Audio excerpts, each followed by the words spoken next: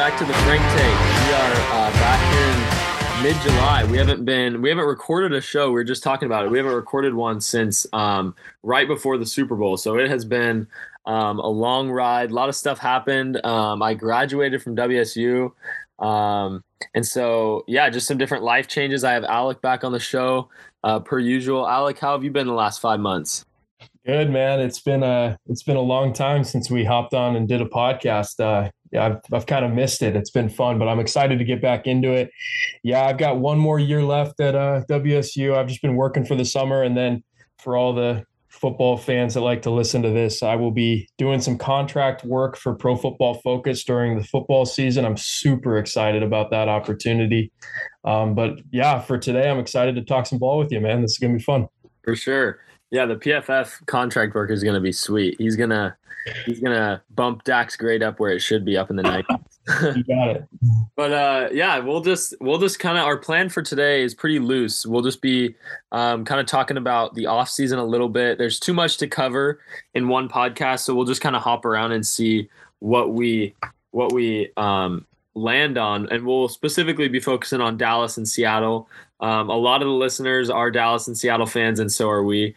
So that is an area of focus. And then we're going to finish off the show with something fun. It'll be an NFL redraft, basically, where we're the only two guys drafting. We each draft a coach and 8 players and kind of figure out, where our team lands, and then we'll send it out to the audience and see the feedback. So, yeah, we'll just get right into it. Yeah, Alec, what is looking at the Seahawks and kind of their offseason? It feels like forever ago, but obviously the Russell Wilson move is kind of the highlight there. But yeah, what are you looking at with Seattle's offseason? And yeah, we'll just kind of start off by talking about some of that Russell Wilson news. Well, yeah, I mean, it's crazy. It's been 4 months since that Russell Wilson trade, which is kind of amazing to think about, because I remember very vividly sitting in my sport law class when I got the notification, and I was just I was blown away. I mean, I knew there was a possibility. I wasn't like totally like, oh, there's no way this will ever happen, but you don't see moves like that too often, right? I mean, you have an elite franchise quarterback. They don't get traded. It's just not something that happens in the league, because you have teams that, literally will wait forever. Some teams have never really had one, like the Chicago Bears. Granted, we don't know what's going to happen with Justin Fields, but there's teams like them that have never actually had one. And when you have one, you don't really want to let them go. But, the more, as months have passed, I think it was kind of inevitable as more has come out. It's just seemed like there was a lot of it seemed like a pretty mutual decision. I know some Seahawks fans want to paint, the organization in the bad light or Russell in the bad light. To me, it was kind of just the natural point of a breakup. The organization and the player had been together for a decade. I think they had run its course, done everything possible. The only thing that I would say is that, to be honest about the Russell Wilson move, I think the return was good. I think it was actually really good, because he had a no trade clause, and that limits your options. He's going to be able to, if you try to trade him to some bad organization, he'll just say, no, I'm not going there. And so it seemed like Denver was really the only logical option. And I thought John and his staff did a pretty nice job of getting a good return for a guy that's about to have to sign a new extension with Denver anyway. So I think they did a good job with the return. But I wish that if they were truly going to move on from Russell, I wish they would have moved on from all 3. I wish Russell, Pete, and John would have all left the organization. Start a completely new era. Just blow the whole thing up and start new. If they would have done that, I would have been understanding. I would have said, you know what, they've run its course. But now there is a lot of trust being put into Pete Carroll and John Schneider. I don't have a ton of faith, particularly in I don't have a ton of faith in the roster construction ability right now. I don't know. There's been a lot of mistakes made, over the last 5 to 7 years that, frankly, Russell masked a lot of them. Mm-hmm. But since those Super Bowl years, it's kind of been tough. Some of these roster moves, some of the trades that have been made, I've really disliked and they just have not worked. So we'll see. I mean, but, with the Russell move, but I will say, just speaking as a fan, it's It's going to be weird, and it's going to be really weird that week 1 is when he comes back to Seattle. Yeah. Uh, The that is, NFL, man, I can't believe they actually did that. That was I pretty. oh, I mean, I'm not surprised at all once it happened. I mean, I was like, oh, they're gonna. I mean, I knew it was going to be in some sort of primetime slot. I didn't know it would be week 1, but I mean, I can't be surprised at all that it's Monday Night Football of week 1. Of course, they would do that. Yeah. But yeah, it's interesting, but it is crazy just to when the first time when I truly see him out there in Lumen Field in Seattle, but in another uniform. It's going to be very interesting. It's just not what I would ever have thought I would see. Yeah, no, it's gonna be crazy. I'm excited to see that game go down. But I think for Seattle, like they got some good pieces back, and I like that. It was interesting that they went with a mix of picks and players, which I kind of like that, just because like picks can be. I don't know, like you look at teams that trade away like 2 or 3 first round picks, and you're like, wow, they gave up a haul. Like, good for them. Um, like good for them getting all those picks. But I don't know, man. Like sometimes picks, and I know it's inevitable, but sometimes picks just don't work out. Like I was looking at, I mean, even with the Jalen Ramsey trade a couple years ago, the Rams just gave up that whole, I think it was 2 or 3 first round picks. And you look at what the Jaguars got out of those picks and the players that they've gotten out of it. And it really, once you see the actual players, you're like, ooh, that might have been a good trade for the Rams, which at the time you're like, wow, they way overpaid. But I think it's with these kind of trades, you kind of have to wait, obviously, a few years and then look back at it because, the picks that Seattle did get, it really depends on the players that they're able to get. And that's where I think it's interesting is Seattle hasn't been the best drafting team. And like you said, Russ kind of covered up a lot of their mistakes. So I think that it remains to be seen whether it's going to be a good trade or not. But I think anytime you're getting a franchise quarterback out of it, Denver's probably the team that has the upper hand. And we'll see. Russ hasn't been his best self the last couple years. He's had some weird inconsistency, but yeah, I don't know. I just think it always feels like a pretty crazy thing when you give up your franchise quarterback, no matter what you get back. Yeah. And I mean, also, let's face it. I mean, there is a lot of pressure on the Broncos and Russell Wilson right now. Totally. There's a ton. I mean, they have, and look, I think it's a good move for them. I mean, I've been a big Russell supporter. I have always supported that guy. And I think some of the criticism he's got from especially like his old teammates and things really was undue. I've been on that train before, but they gave up a pretty significant amount for a guy that is, of course, a great football player, but is also Russell is not he's not a standard drop back in the pocket, sling the ball all over the yard type of quarterback. He's not going to function at as high of a level in that offense. He can function in it, but he's not going to be elite in that type of offense.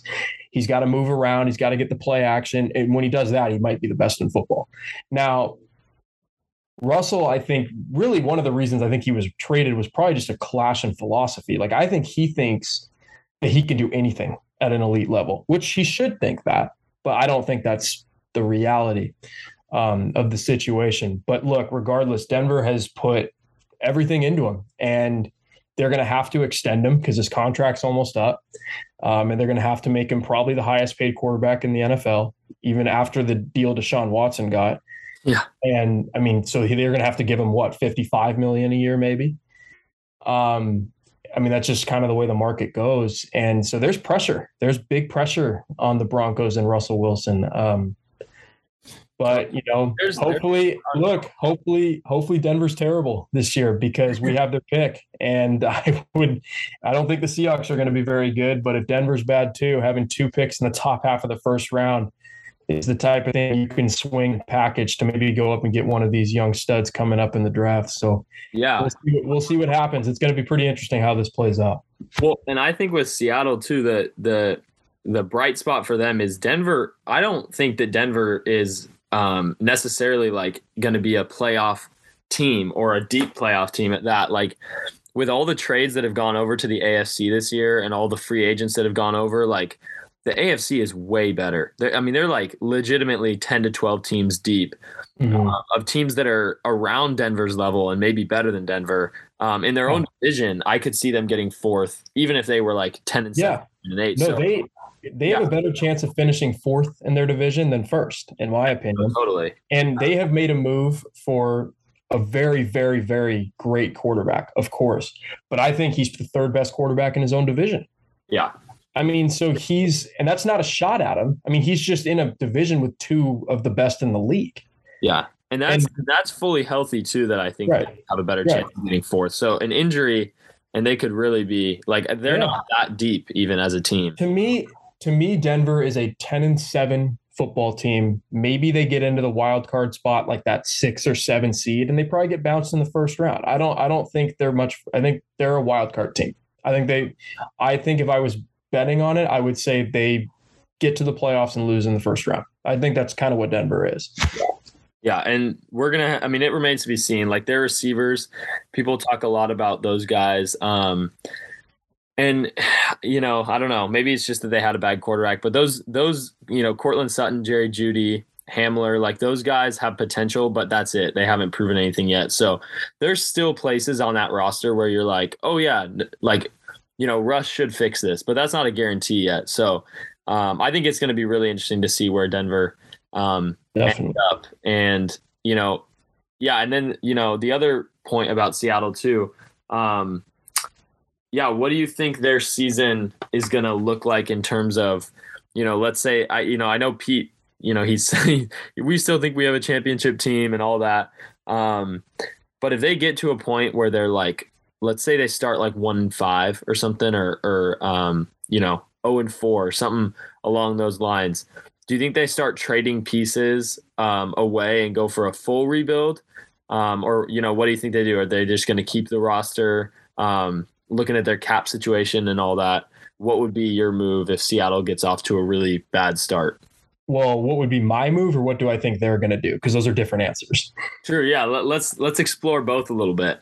Well, what they're going to do is they are not going to trade anybody. Look, it is not in Pete Carroll's DNA. Whether I think it's right or not, it is not in Pete Carroll's DNA to quote unquote tank. Like that's not what he's going to do. And frankly, if he did that, he would have to be fired, because all of his messaging and his culture. Look, I've got a lot of problems with what Pete Carroll does in game with some of his decision making. I think he's really poor at it for the most part, especially in today's NFL. But I mean, he undoubtedly he's created a winning culture in Seattle for a long time. Yeah. And if his team goes 2-15 or 3-14, he's lost everything. He'll lose the locker room. He already doesn't have like the cutting edge scheme, or the cutting edge fourth down decision. Like he's like the opposite of that. So he'd be done. So he can't do that. And now what I would do is, look, once they traded Russell, like the thing is they've already kind of committed, like they extended and re-signed Quandre Diggs, who's a really good player. And, they've made a couple other moves. They brought in Uchenna and Nwosu from the Chargers, who's a pretty good pass rusher. I mean, they're going really young on the offensive line. They're probably going to be starting 2 rookie tackles, which is going to be probably a mess for this year. But I think that's a good thing because, ideally you have your future pillars at tackle, which is a big deal if you have that. So, I mean, they have the roster it's an interesting mix of players. I think there's talent on the roster. But look, I mean, in the NFL, you're not going to do anything with poor quarterback play, and the Seahawks might have one of the very worst quarterback rooms in all of football. So it's hard. It's hard. Like, I don't think once they traded Russell, I would have kind of gone in for the rebuild idea, but they didn't. I mean, they've already kind of committed to not doing that by extending Quandre, bringing some of the guys in that they have. Yeah. They're in between. Interesting strategy. You know what they are? They're in between. And I knew they would be. And that's precisely why once Russell was traded, I wanted all of them gone, because I was like, you just need to start the thing over. But I think they're in between. I expect Seattle to be I know some people think they're going to win like 3 games this year. They're not going to win that few. They have a pretty easy schedule too because they're playing a fourth place schedule. So we have a couple teams that are even worse than us on our schedule. Yeah. And Seattle does overperform. Like I think a lot of that is due to Russell, but but there's also portion is also Pete Carroll. The Seahawks are going to go like 6-11 or 7-10. They're going to be that's what they're going to do, and that's probably not good at all for the franchise because then they're not bad enough to get a high pick, but they're not good enough to make the playoffs. It's the spot you don't want to be. You're in no man's land, and we've talked about it on this show. Before though, is you're going to have to hope that Denver isn't like crazy good, and they have a middle of the first. Yeah. And then you can package together 2 picks generally to get into the top 5. Yeah, and especially if a team like, I don't know, some middle of the pack team, like, I don't know, the Dolphins or like the 49ers or some team just gets decked by injuries. Or even Dallas just gets decked by injuries, has a high pick. They don't want a quarterback. They'll take the 2 first. Or if a team like Jacksonville's in the top 5 again, because they're always going to need help, but they certainly don't need a quarterback. There's options like that too. Yeah. That's the other possibility too, is there's a lot of good quarterbacks. And then you have like a bunch of teams like the Jets and the Jags and the Bears that have drafted quarterbacks that like, and even maybe, well, I guess the Texans could still use a quarterback, but teams that have drafted quarterbacks very recently that are still really bad.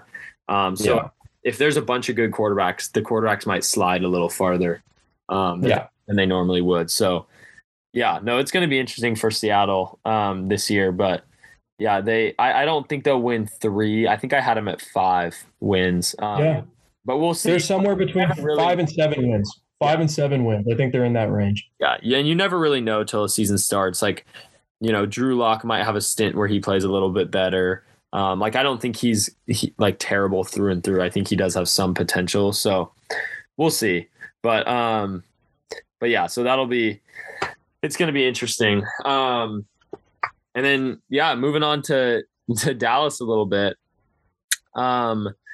We haven't done a podcast, like I said, all off season. So, in the midst of all that, we lost Amari Cooper, lost Randy Gregory. We cut Lyle Collins. He goes to the Bengals.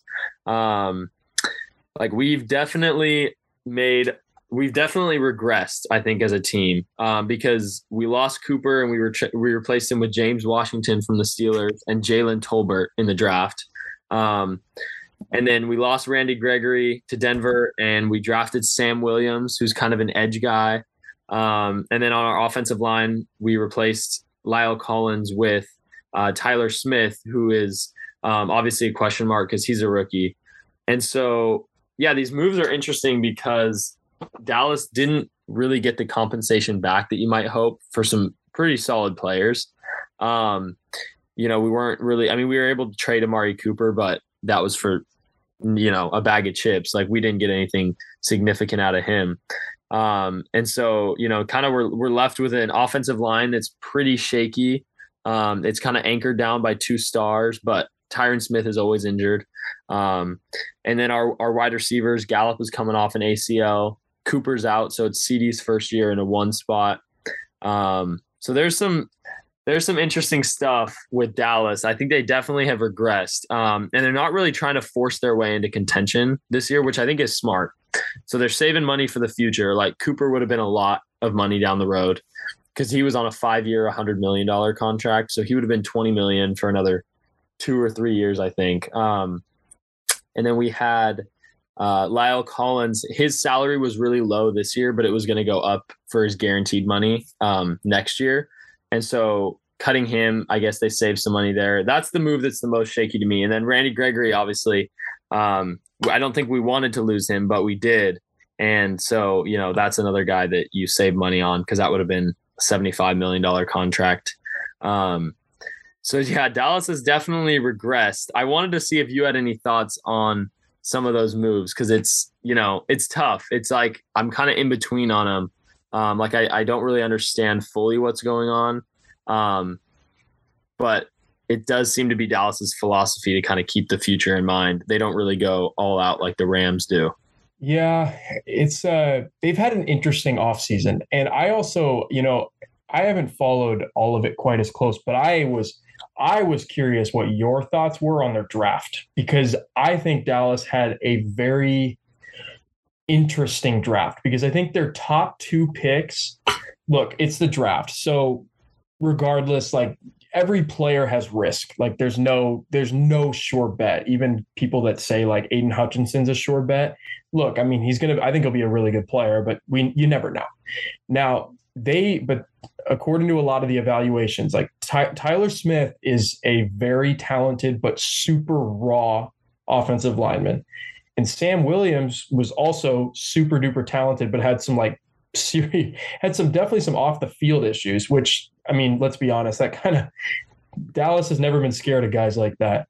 No, And I haven't. No, no. and so I'm just curious. I like Jalen Tolbert. I thought that was a good pick, but I'm curious your thoughts on their draft because I think their draft has high potential of like their first two guys could be serious busts. Like I think they have that potential. Now they could work. Like they're both very talented players, but Yeah. they're going to have to develop those guys correctly. And then you have to ask, do you trust this coaching staff to develop them correctly? I don't know if I mean, look, I'm kind of surprised that you've still got the head coach that you have. Yeah. But Yeah. No, I think he's on his last year, yeah, guys. But yeah, no, it's an interesting draft. I hadn't really looked into or heard much of Tyler Smith at all.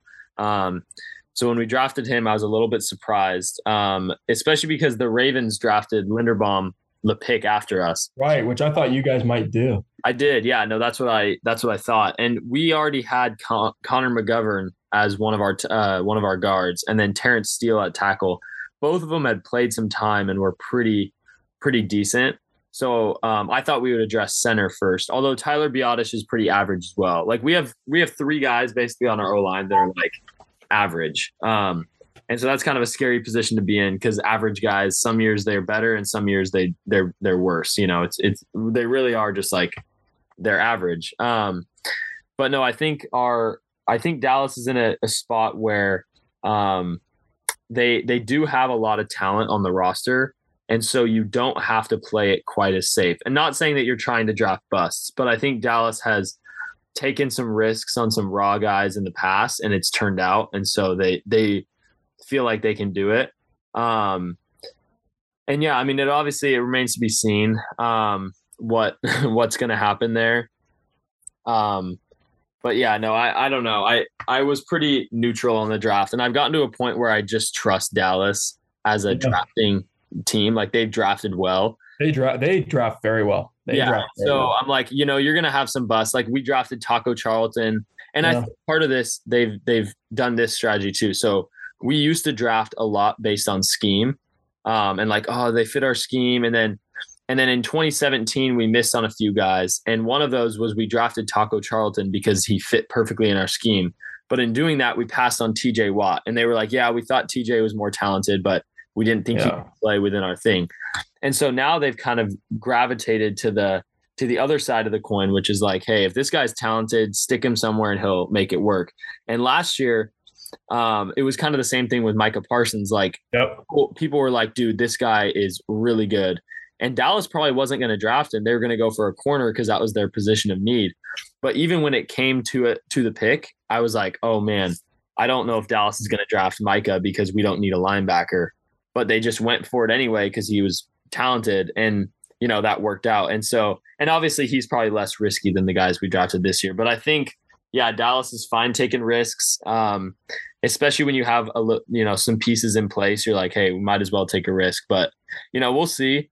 The draft, like you said, is always just a toss up. And so, yeah, I mean, it's very easy to like, you're either praised or criticized with every pick because the guy, especially early picks. So we'll see. I wasn't like upset about the draft. But they weren't like, I probably would have rather had the center and gone for option, but. Well, in terms of the draft, like you mentioned, it's always, I think I get real upset with some of these personnel people in the NFL when they get too cute with the draft. Like you got to trust your board, and you should always draft best player on your board. I don't think teams should be looking at scheme stuff, because it's like you mentioned with TJ Watt, it's like, oh, well, we don't know if he'll totally fit our scheme. TJ Watt can play in any scheme. Like, I mean, it doesn't really matter. The guy's just a good football player. Same with Micah Parsons. You can put him in any scheme in the NFL and he'll succeed. He's that good of a football player. Yeah. So like sometimes these teams, I think, get a little too cute. But I will say one thing about Dallas, to end on a positive note from me. If you play fantasy football, draft CeeDee Lamb, because I think CeeDee Lamb will finish in the top 5 for receivers. I think that guy's going to have a huge year. I think he's plenty talented enough. He's clearly the number 1 guy there now. I expect a big year from CeeDee Lamb. I think he's going to have a really big year. Yeah. No, he's on my we have a fantasy league that's keeper. So I drafted him when he was a rookie, and I've kept him up. And this is the year. He will be going in probably the second round of a lot of fantasy, just the yearly fantasy drafts. That guy's going to have a very, very good year.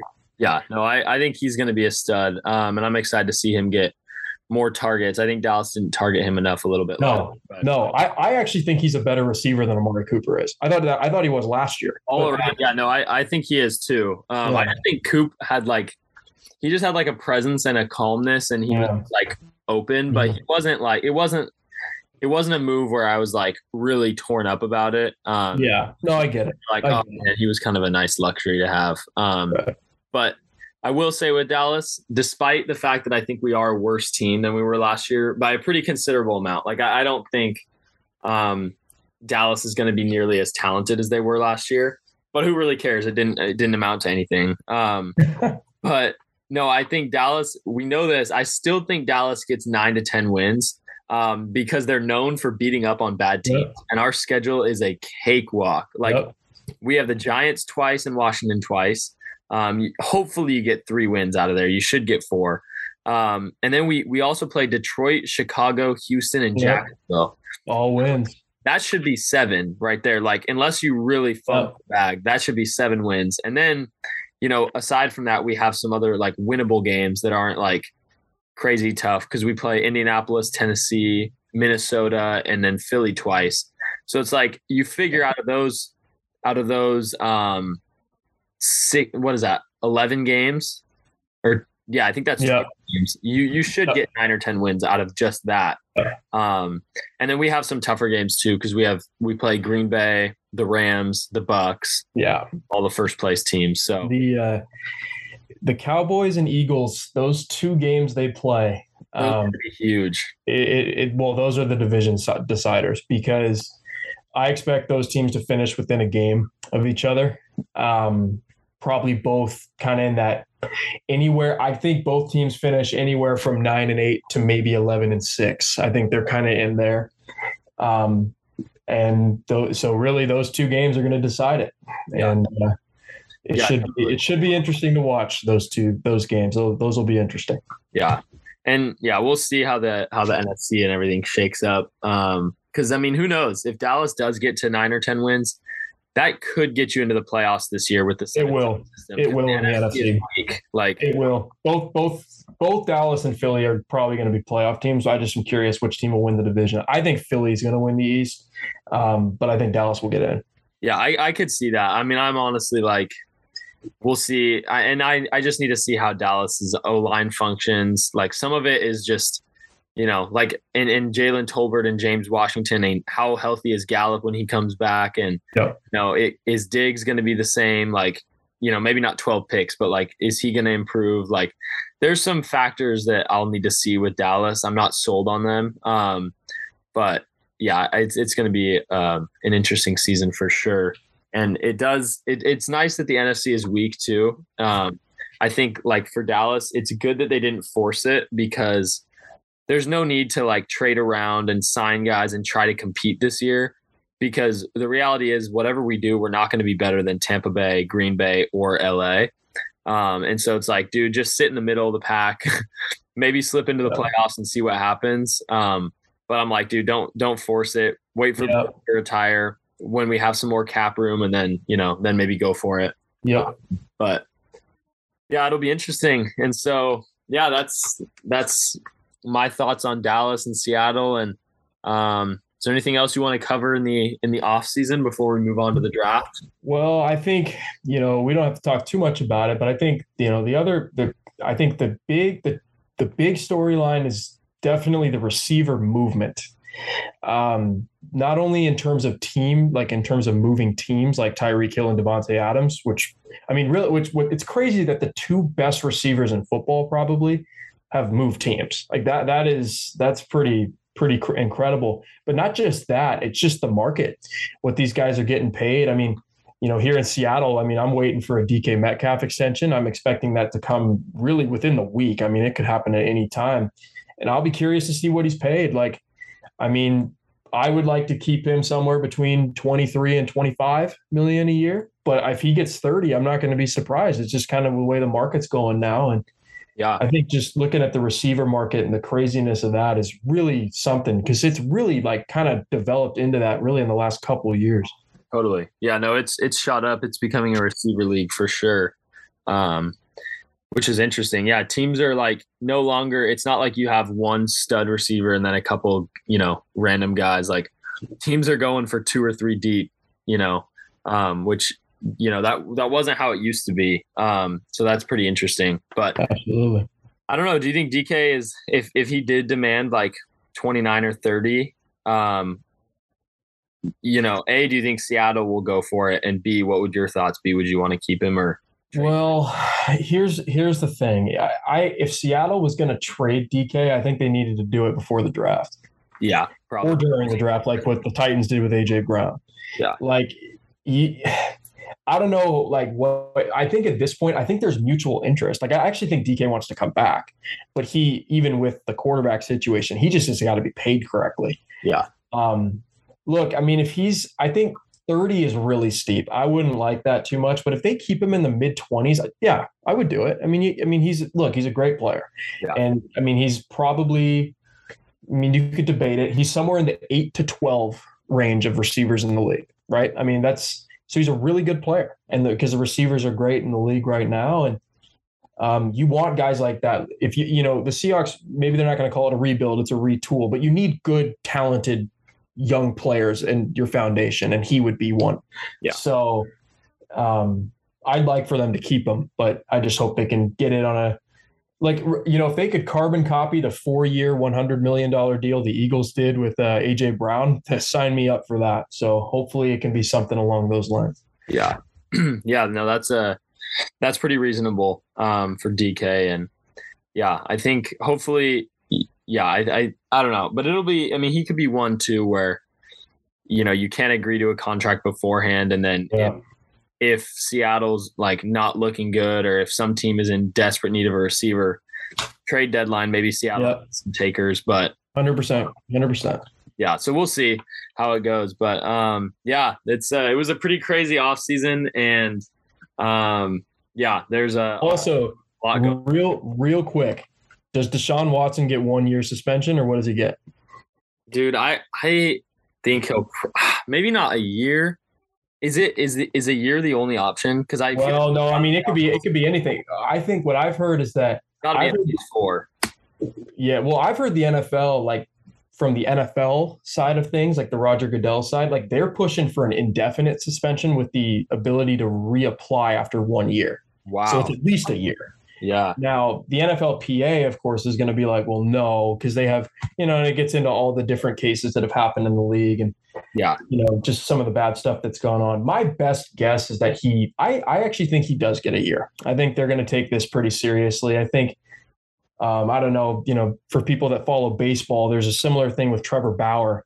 And he got 2 years from Major League Baseball. And I think the NFL is not, I don't think there's stupid people in the front office of the league. I think they know that they need to, after seeing that type of suspension, they can't just give them 4 games. Like they're going to have to do something significant. So I'm expecting a year. Yeah, no, that makes sense.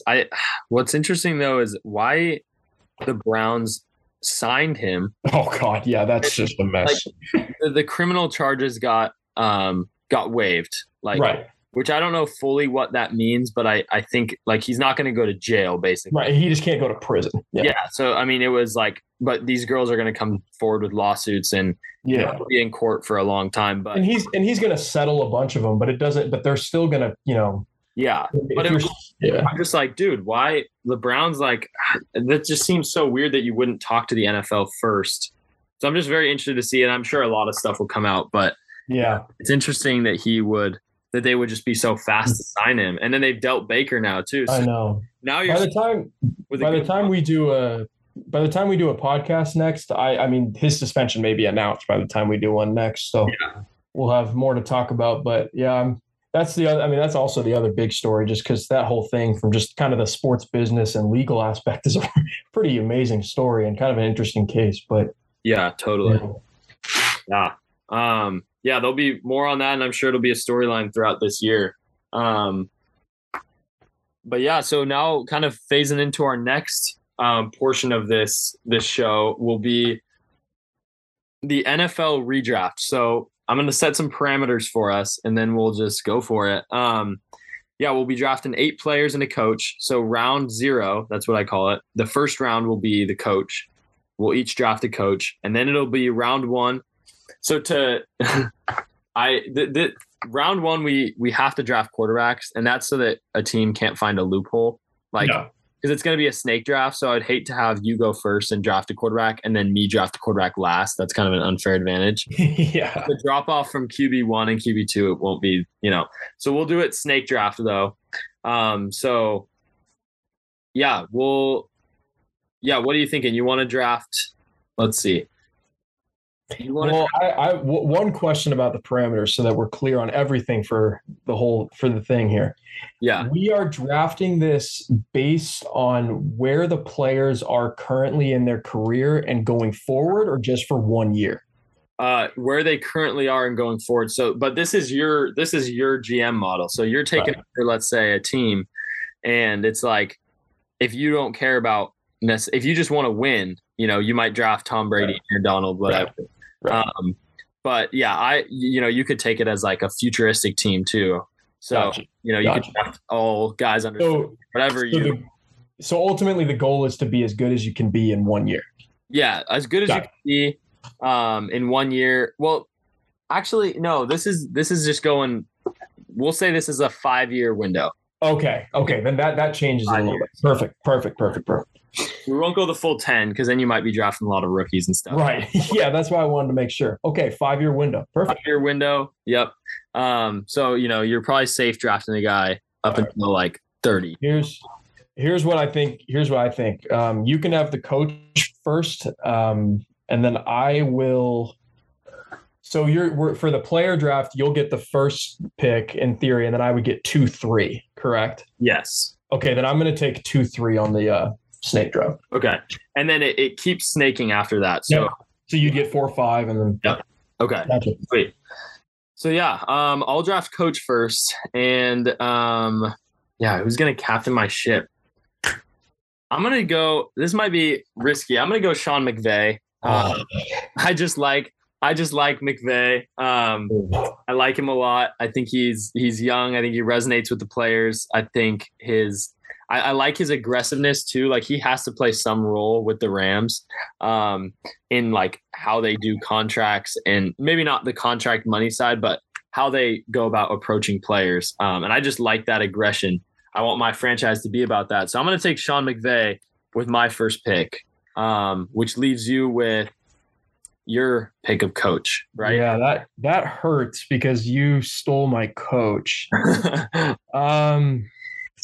Well, because it's interesting. Like I mean, obviously, like there's like the obvious name. I'm sure people listening are be like, well, Bill Belichick, of course he's the greatest ever, and like, of course he's the greatest ever. But like, I don't know if I want him at this stage. Yeah, he's kind of like a dinosaur, Right. Like, I like the idea of like a younger coach. Yeah. And I mean, McVay would have been the best option there. So I'm actually between two coaches right now, and they're kind of different. I'm thinking either Andy Reid, who's definitely on the older side but has had tons of success and still has a pretty advanced offense, or Kyle Shanahan. And I'm actually gonna. I think I'm gonna choose Andy Reid. All right. I like what he's built in Kansas City. He's won everywhere he's been, so I'm gonna take Andy Reid. Andy Reid was second on my board, so I think I think we got him right. Okay. Yeah. So am I starting now on the quarterbacks? Yeah, go ahead. If I'm starting quarterback, then I'm going with Patrick Mahomes. I think I just think Patrick Mahomes is the best quarterback in the league right now. I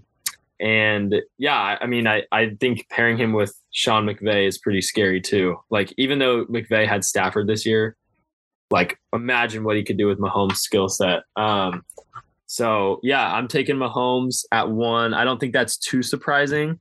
That's the dude leading my franchise. Yeah, so that's a good selection. The reason that I chose to go second here is because I figured you would take Mahomes, and Mahomes is actually not who I would take. And as much as I love Mahomes, and I mean, obviously, like, if this was a 1-year thing, I might still take old man Tom Brady, because I just don't know if I can bet against him in a 1 year. Yeah. I'm taking Josh Allen, because I think Josh Allen will be better than Patrick Mahomes over the next 5 years. Okay. Wow. I mean, Josh Allen was second on my board, to be fair. Those are the only 2 quarterbacks I had on the board. Right. But that's interesting. You think, like, definitively better? Like, yeah, I don't think what do you think develops in his game to make I think that here's the difference. I think that as they're both incredible players, but Josh Allen is like, he's kind of the most ridiculous, like, thing I've seen play, because he's obviously he's great. He can throw from outside the pocket, inside the pocket. He can operate any offense. And Mahomes is, of course, a great athlete and can move. But Josh Allen, you can just design like 5-10 plays a game for him to run. And I think that separates him a little bit because of his size, because I also trust that even with his running, he's built like Cam Newton is. So I like trust him to stay healthier. And also I just think Josh Allen is incredible. Like, we'll get into season predictions over the course of our podcast, but I fully expect the Bills to hoist the Lombardi this upcoming season. So I'm going to take the quarterback of that team that I think is ready to go. And I think pairing him with Andy Reid would be a pretty scary deal. Pretty nasty combo. Yeah. Well, now you've got the 3rd pick in the draft. Yeah. So who's buddying up with Josh Allen? So I have my pick of anyone here, correct? No, anyone in the whole league. Yeah. Yeah, that's kind of tough. That's kind of a daunting task. Well, here's the thing. So, I mean, you could obviously, I think for me, like, we don't have enough to, like, truly, like, we can't draft out an offensive line. We can't draft out like a defensive whole team. You just want to pick players that can really, help in that aspect. And here's the deal. Like, I know it's a 5-year window. I know there was talk about him deciding to walk away, but he's back. And I'm going to take the player that I think might be the best player in the NFL at a position that, frankly, it matters, because when I'm trying to, come after the best players in the league, like your guy, Patrick, I need a guy who can get after him. I'm taking Aaron Donald. All right. Okay. Aaron Donald. Interesting. I could definitely see that. Donald is unreal. I think because here's the deal too. Like, the receivers, there's so many good receivers in the league that I'll come back around and grab one here, but I feel comfortable like leaving maybe the very top guy on my board off and taking, to me, far and away the best defensive player in the league at the most important position. Yeah. No, I think that I can see the logic in that for sure. That leaves me with the next 2 picks. Yes, it does. And I just got 3 letters for my next 2 picks, which is LSU. I'm taking Justin Jefferson and Jamar Chase to pair up with Patrick Mahomes. Good call. So I'm taking both those guys. I think the chemistry and the friendship they have, that's just got to be something you look at. And then if we're looking over a 5-year window, I think those guys could be the best receivers over the next 5 years. Absolutely. Great. Yeah, I think with Tyreek Hill, he'll lose a little speed. I think, Devontae Adams is getting older. I think CD is not on their level. Same thing with AJ Brown and DK Metcalf. All those guys are good, but I think Justin Jefferson, Jamar Chase are like the two most complete receivers possibly. I think they're really young. And then I think you pair him up with Patrick Mahomes and Sean McVay's system. I'm like, dude, because you look at Cooper Kupp, that was another candidate too, but there was a stat that came out that he has the highest percentage of snaps where he's lined up on a linebacker. So McVay is really good at moving him around, moving guys around. So I just think the production with Mahomes, McVay, all those guys, I think Justin Jefferson, Jamar Chase together, like, man, that's exciting. So I'm going with the offensive air attack like Patrick Mahomes likes, and I'm taking Justin Jefferson and Jamar Chase as my 3 and 4 pick, or as my 2 and 3 pick, which leaves you with the next 2 picks. Yes, it does. Those are great picks. Those were like 2 of my top receivers, not the 2 top, but definitely 2 of the guys towards the high end here. When you look at kind of what I'm looking at here, so you want 5 years, so you have to start looking, because obviously receiver is the next spot, and you have to start looking at age and like, do you start getting concerned about just the drop off? And that's where I think Tyreek Hill kind of slips in my board, because I worry that with him getting up there in age, one hamstring tweak, one calf pull, one significant injury, God forbid. Yep. It might be it. I mean, he might be in real trouble. So I'm going to take 2 receivers that, even though both are not, necessarily on the young side, with Andy Reid's ability to move them around and their skills one-on-one, I'm going to take Davante Adams and Cooper Kupp. Okay. Davante Adams, Cooper Kupp. Yeah.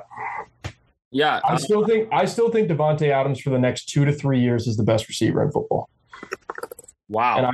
And I will take that until he falls probably off the cliff, and then Cooper Kupp's ability to get open against anybody with Andy Reid's ability to get people open. Yeah. No, I think that's a pretty deadly combo as well. I think it'll be with those 2 guys too. Like, I don't know. I mean, Josh Allen, combining them with Josh Allen, what would kind of be your vision of, like, are you guys running a lot of deep threats, keeping it short, like what? Or just anything, honestly. Yeah, he could do. I mean, like, I think Josh can do anything. Like, I know people like to talk about, his hose of an arm. He could throw it 80 yards down the field, which, I mean, sure he can. But I mean, I will. I mean, he can throw deep to some of these guys too, and I'm not too worried about this offense's ability to move the ball. I think they will be just fine. And look, these guys are getting a little bit more up there in age. Frankly, like, this is one of those things where early on I can already tell that my team is probably better equipped to win a Super Bowl in 2 years, in the next 2, and yours is probably better for the next 5. But you were taking a little bit different approaches to this, and I think that's good. Which is interesting. I like it. Because I'm taking guys that are, like, I think in their primes, but they're getting close to exiting. Yeah. And so I like what I've built. Like, I think this, I would feel good about it, like, right away. But in 5 years, your team will be better than mine. Yeah, but I mean, all these guys are proven, and that would be interesting, because if you're trying to produce success over the next 5, let's say your team takes the first 2. Yep. If they're better equipped, mine maybe takes the last 2. It gets kind of fuzzy in the middle. That's where it'd be really interesting. Yeah, that's taking different strategies. All right, your next 2. Well, my next 2. I feel like I got to go defense, just because I don't have any defense yet, and you have Aaron Donald already. And this one, so I'm going off the basis, and it looks like you might have too. Like, Jalen Ramsey's a stud, and there's some good corners in the league, but I'm going off the basis that you can, if you formulate a defensive line that rushes the passer fast, like, you can have more average defensive backs, or you could get something like a Trayvon Diggs, a guy that jumps routes. And that's where he benefited last year, because Dallas had a good pass rush, and so he could be jumpier. So I'm taking defensive linemen, guys who can get pressure. Yep. And what's funny is I'm going to take 2 guys that the Cowboys should have had they not messed up in a draft. And they're taking. I'm taking Micah Parsons and T.J. Watt. Yep. Both of those guys, I feel really good about. Both of them are young. They fit right into the scheme that I want, where Perfect. guys are entering the prime later. And yeah, I mean, two of the highest win rates in the NFL. I feel like those guys get a lot of pressure, and I like that Micah can be like a middle linebacker too. So I'm kind of Absolutely. well. Yeah, he was next on my board of defensive players. That's a good selection. Yeah, Micah Parsons. That's good to know. I like it that there's a Cowboys player out there that's just like, everybody likes him so far. Mm-hmm. He hasn't messed up yet. He's likable. He's good. Yeah. I love Micah. Absolutely. So that gets to the next two, obviously. Yeah. So this is where, like I've kind of done the thing where, I just took the two receivers. You've kind of gone the route of just taking two, you took two receivers, then two defensive linemen. Well, I'm kind of in a spot where I already have the best defensive player and the best D lineman. I want another, but I don't need two. So I'm going to split this up a little bit here. So I'm going to take one defensive player and one offensive player. All right. Look, running backs don't matter, so I'm not taking a running back. Facts, dude. I'm glad you did not fall into that. Yeah. I didn't even have no, you don't need it. Like Derrick Henry's a great football player, but I'm not as good as he is. Like I don't need him this early. So what I do want is, so here's what I'm going to do. I'm going to take Myles Garrett for defensive line because at 26, I still trust that he has probably 3 to 4 years of really high end production left in him. At least. Yeah. And I think, good luck blocking Aaron Donald and Myles Garrett. That's not going to be fun. And then that leaves me obviously with receivers and even tight ends. Yep. Because look, I mean, offensive line, I could take, Trent Williams, but that's not very fun. Like those guys aren't fun for this exercise. No, they're not. And they don't get the crowd vote either, even if they're right. So, I mean, I think Trent Williams might be one of the 5 best players in football, but I mean, it's not what we're going to do for this exercise. Yeah. So leaves me with receivers, and gets kind of hard because you have to weigh like the best receivers in football versus the ones that you like project out to be the best guys too. To be honest, like I'm literally deciding as we talk. So because this is when you start having to make decisions that like are going to really impact your team. Yeah. You can think for a sec and I'll fill it in with some defensive strategy, which was interesting. So my defensive board went Micah Parsons 1, okay, Watt 2, Myles Garrett 3. Because remember, I'm trying to build a young team that builds into it, and then I had Aaron Donald at 4. Sure. So we just reversed the boards. Yeah. So not exactly, because I had Myles. So I had Parsons 2. Okay. And Garrett 3, Watt 4. I had the same 4, but I had Donald 1, and then like that. Yeah. So that's interesting. That we had that. And mine is all top heavy with defensive line. I didn't have any linebackers or corners until farther down. Yeah, neither did I. Yeah. I think. Okay, hold on. I'm still between 2. Oh, you're good. When I listened to I listened to some different podcasts throughout the last couple of weeks, and one of the shows that was doing this, they had a lot of dead air time, which was interesting because they're usually like chatterboxes, but like thinking they're really competing. And remember, I posted this on Instagram too, so these will be fan voted. Yeah. Okay. So here's the strategy.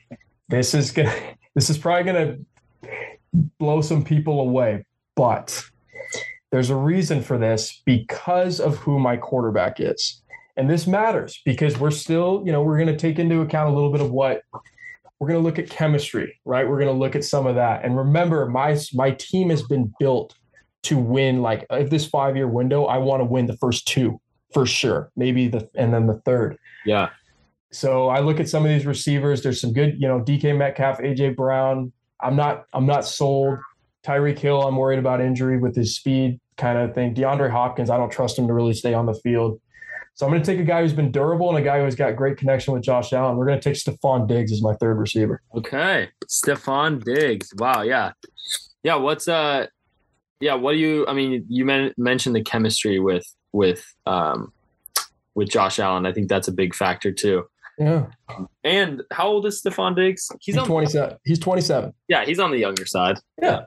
He's not that much older than some of these guys that, I mean, he's a few years older, but like I said, like you see how I built this team. I built it for 2 to 3 really good years. Yeah. That's how I built this team out.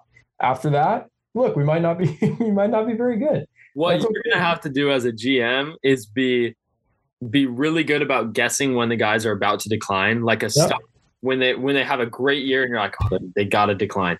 Then you swap them for picks. Bam. Mm-hmm. Good. That's what you got to do. And Stephon Diggs is not like my total favorite player, but with the quarterback that I have and him being really the third option, and I like the this offense is not going to be a huge, enormous, deep threat offense, but it is certainly going to be a offense that they're going to own the intermediate area of the field. Good luck with these 3 guys. They're all good at it. No, that's very valid. I mean, that is like, yeah, Cooper Kupp, Devontae Adams, Stephon Diggs. They're all super, super good over the middle. Great route runners. They all get open. Yeah. Yeah, you can mix it up. You can do a lot of different things with them. So, that's big time. All right, well, I am going to – and let's say, my team, whatever. One of us is an AFC team. One of us is an NFC team. So there is the possibility that we meet in the Super Bowl, right? Oh, these teams would definitely meet. Yeah. I'm trying to think. It gets tougher. Because I really like the Bosa's a lot. Yep. I don't like their injury history as much, and I know that I already have 2 really good pass rushers. Yep. So, and if I'm going to have any chance in the Super Bowl, I need to hopefully take one of your receivers, out of the game or at least limit him. So I'm going to take Jalen Ramsey as one of mine. Sure. Because I like Jalen Ramsey a lot. And he's still, he's on the younger, he's in his 6th year. He's on the young, he more fits your scheme. He's not as young as my guys, but we need a little bit of veteran leadership. Yep. I'm taking Jalen Ramsey. Yeah, this is going to be my veteran leadership draft because I'm taking Jalen Ramsey. And then, kind of like you did, I want my quarterback to feel comfortable. And I also like drafting this guy because I think I know where you're going. Yeah, he gives Sean McVay a lot of room to mix it up. So I'm going Travis Kelce as my next one after Jalen Ramsey. So I was deciding between Kelce and Diggs. Really? Okay, that's interesting. Yeah. Mm-hmm. So Travis, I just went with the chemistry. Tight end, which makes sense. But I wasn't sure that I was going to go for a tight end, but I couldn't pass it up. Right. Yeah. So now we'll do a little recap here because you're going into your last 2 picks. Yeah. I've got one more after that. So I've got Patrick Mahomes. You've got Josh Allen. That's pretty comparable. And then at my receivers, I've got Justin Jefferson, Jamar Chase, and Travis Kelce. And you've got Cooper Kupp, Devontae Adams, and Stephon Diggs. And then on the defensive side of things, because remember, I have one more player so far. So I have Jalen Ramsey, TJ Watt, and Micah Parsons. Right. You have got Aaron Donald and Myles Garrett. Yep. Oh, these 2 teams are nasty. Yeah, they're pretty good. There's not a lot to criticize with either one. No, I don't. Yeah. No, I don't think so. Yeah. So you draft your last 2, and then actually we'll make it 10. We've got a little extra time. So we'll make okay. So you've got a little more time now. Hopefully that doesn't throw off your strategy. But. Well, a little. Okay. That's all right. So, yeah, this gets tough. Now, like we're into like you have to start looking at value and things that like kind of will matter. Because like I said, I am not drafting a running back. You don't need a running back, especially with this offense. You could throw it every down. Yep.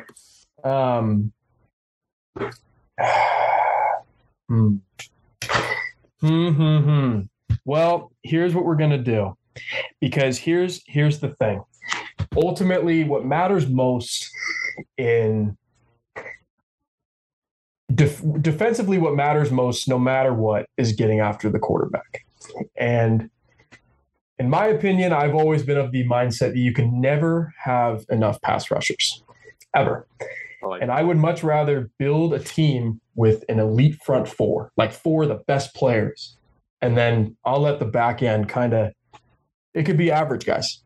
Seriously. Because if I'm winning every time with four, I don't need to have elite players in the back end. That's what the Giants did when they won theirs. Yeah. You don't need them. You have four guys that will whip five no matter who it is. Yep.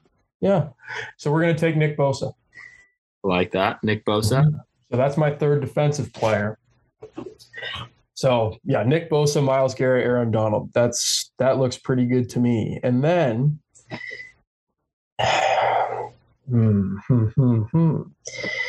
we're going to move back to offense. And look, I could double up on 49ers here and take George Kittle, but I have serious injury concerns with him. And he's at 28. And, Travis Kelce's getting up there too. So it's kind of a similar deal. Mm-hmm. But who needs a running back when you can run?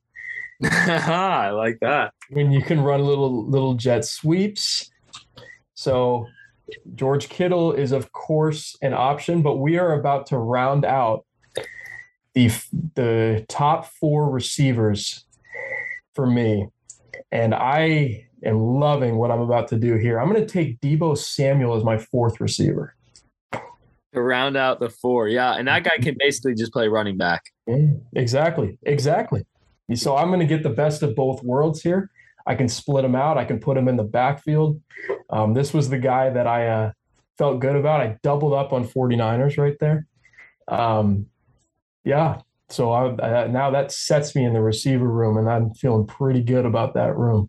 Oh yeah, I mean that makes sense. Well, I'm basically going to copy you here because I'm also going to take a Bosa because you got to have a Bosa. Yep. Those guys are nice for my 8th pick. And then going into my 9th pick, because remember we extended this out to 10. My 9th pick. If you're going to do jet sweeps, I got to do some jet sweeps. It might be more of a speed sweep, but I'm going to finally take Tyreek Hill and hope he doesn't tweak a hammy too early. Yeah, I understand. So, we've got Tyreek Hill. That's a great pick. Round out the receiver unit a little bit. Now we're three deep in receivers plus Travis Kelce, but also we have the Kansas City gang back together, which I like a lot. Having Tyreek Hill, Travis Kelce, and Patrick Mahomes. Because that's proven success. The Chiefs did it, man. Yeah. Okay. So now, because we've extended, and these are my last two picks, correct? Yes, last two. So here's the deal. Look, I might get flamed on the social media machine for this because people don't like these type of players because they're not the sexy players. They're not the names that you're like, oh yeah, of course. All this type of stuff. Uh-huh. But here's the deal. If I'm going to trust that Josh Allen can stand back there, be okay, deliver the ball on time, but I look at, I'm looking forward to the Super Bowl and I look across and see the pass rushers you have. Kind of scares me, doesn't it? Yeah. So you need to take someone to protect them. And look, here's the thing. The best left tackle in the league is Trent Williams. He's 33 years old. Which in most positions would scare me. But we've seen Andrew Whitworth play at a pretty high level to 40. We have. And Trent Williams last year, PFF, I believe, had graded as the highest graded player in all of football. Of all time, actually. Of all time, right. And rightfully so. And it's funny as a Seahawks fan that I'm doing this. I'm about to take my third straight 49er. I'm going to take Trent Williams because I need a left tackle and I need someone that can keep Josh Allen upright. And I'm going to take, in my opinion, the clear best left tackle in football. Trent Williams. Okay. Mm-hmm. Yeah. I think that is interesting drafting 3 49ers, especially because Seattle, you beat the 49ers a lot. Mm-hmm. Well, that's because of Russell Wilson. Yeah, true. That's really because of him. No, I like that pick. He doesn't. Well, and I also, and with my and here's the youth, but he is nasty. I mean, that guy's ridiculous. Yeah, I mean, send him in motion, and I mean, can you imagine? Trent. I mean, I'll just copy what the Niners do. I'll send Trent Williams in motion to either lead block for the handoff to Deebo Samuel or the quarterback power with Josh Allen. I don't think that's going to be fun to deal with. Okay. So that leaves me with one more, correct? Yep, one more pick. Yeah, so I need a corner. And I don't love some of the corners, out there after our guy Jalen Ramsey. So it's kind of up to me to pick the one that I like the most. And this is where I am going to deviate, I think, a little bit from my strategy of taking just guys they're not old players, but they're guys that are towards the end of their prime. And I'm once again, because I did not have my list this far back, I have to decide between two players so we can fill airtime for a second. Yeah. It's a big pick, man. Yeah, it matters. It all matters. Like, you gotta get these right. No, you do. You do. As a GM, you got to get these right. I was gonna when I was thinking through the draft strategy, I was like, oh man, I could really mess Alec up if I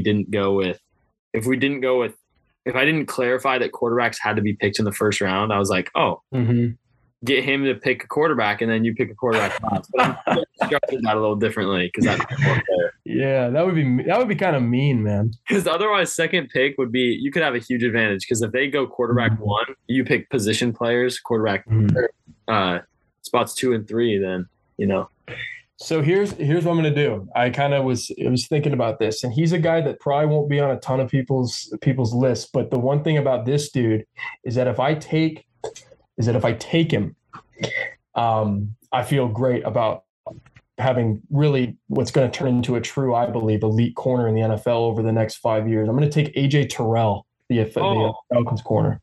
AJ Terrell, interesting. Yeah. Mm-hmm. PFF loves him too, so I guess it's fitting that a guy that I believe is already into kind of pushing the top 5 area, but within 2 years will be just what I need. And plus, if he has any type of struggles, my D-line will cover for him. That's true. No, he can be. He doesn't have to be on top of his game all the time because your D-line will be there. Yes. Yeah. Well, my last pick, I'm like, I don't know if I can go without an offensive lineman. Like, I feel like. Yeah, you're gonna run a bunch of chumps out there. Exactly. Mahomes will get killed. I gotta have an anchor. He's gonna get hurt in the playoffs again, like he did a couple years ago. And if not, it'll be in the Super Bowl by my defensive line. Front 7, exactly. Yeah. Man, it's just so nice it would have been so nice to draft another just disgusting player. But you gotta build it correctly. But yeah, I gotta build it correctly. I gotta have a cornerstone tackle. I'm gonna pick a young guy who's still got to develop a little bit, but he's already really good. I'm gonna go Tristan Wirfs from the Bucks. Good pick. Good pick. That's who I was. It was either him or Trent Williams. I took the more established, but that's a great pick. Yeah. So your guy is more established. He's already he was PFF's MVP. So yeah, he was right along with our strategy. But yeah, I think I think we have some pretty good teams. What was we'll do this to recap it off. And we'll post this on social media and stuff, but what was the one pick that I had that was the most heartbreaking for you? Where you're like, oh, I wanted that guy. And then I did the same for you, where you're I really thought you did a great job with picking Justin Jefferson and Jamar Chase right away, because what I wanted to do was to take one of them. It would have probably been Justin Jefferson if I had my pick. Yeah. Which I did, but I wanted, I wanted to take, in my opinion, the best player in the league at a position that's super important, getting after the quarterback. Yeah. But what I wanted was to take Devontae Adams and Justin Jefferson, because I thought that would be perfect. Kind of a little bit, the skill sets are a little, they're somewhat similar, but just having like a younger receiver like Justin Jefferson, who's probably going to replace the mantle of Devontae Adams once Devontae is not the best anymore. Yeah. That was one. And then the other one that definitely hurt was you taking Micah Parsons. I knew you would take Micah Parsons, but I thought maybe he'd slip through somehow. But your strategy of picking the two young wide receivers kind of influenced me to do what I thought I was maybe going to do anyways, of just taking guys that are in their prime, maybe coming out of it in the next couple of years, but going all in to win right away in the 5-year window. Yeah, no, that did kind of set the tone for sure.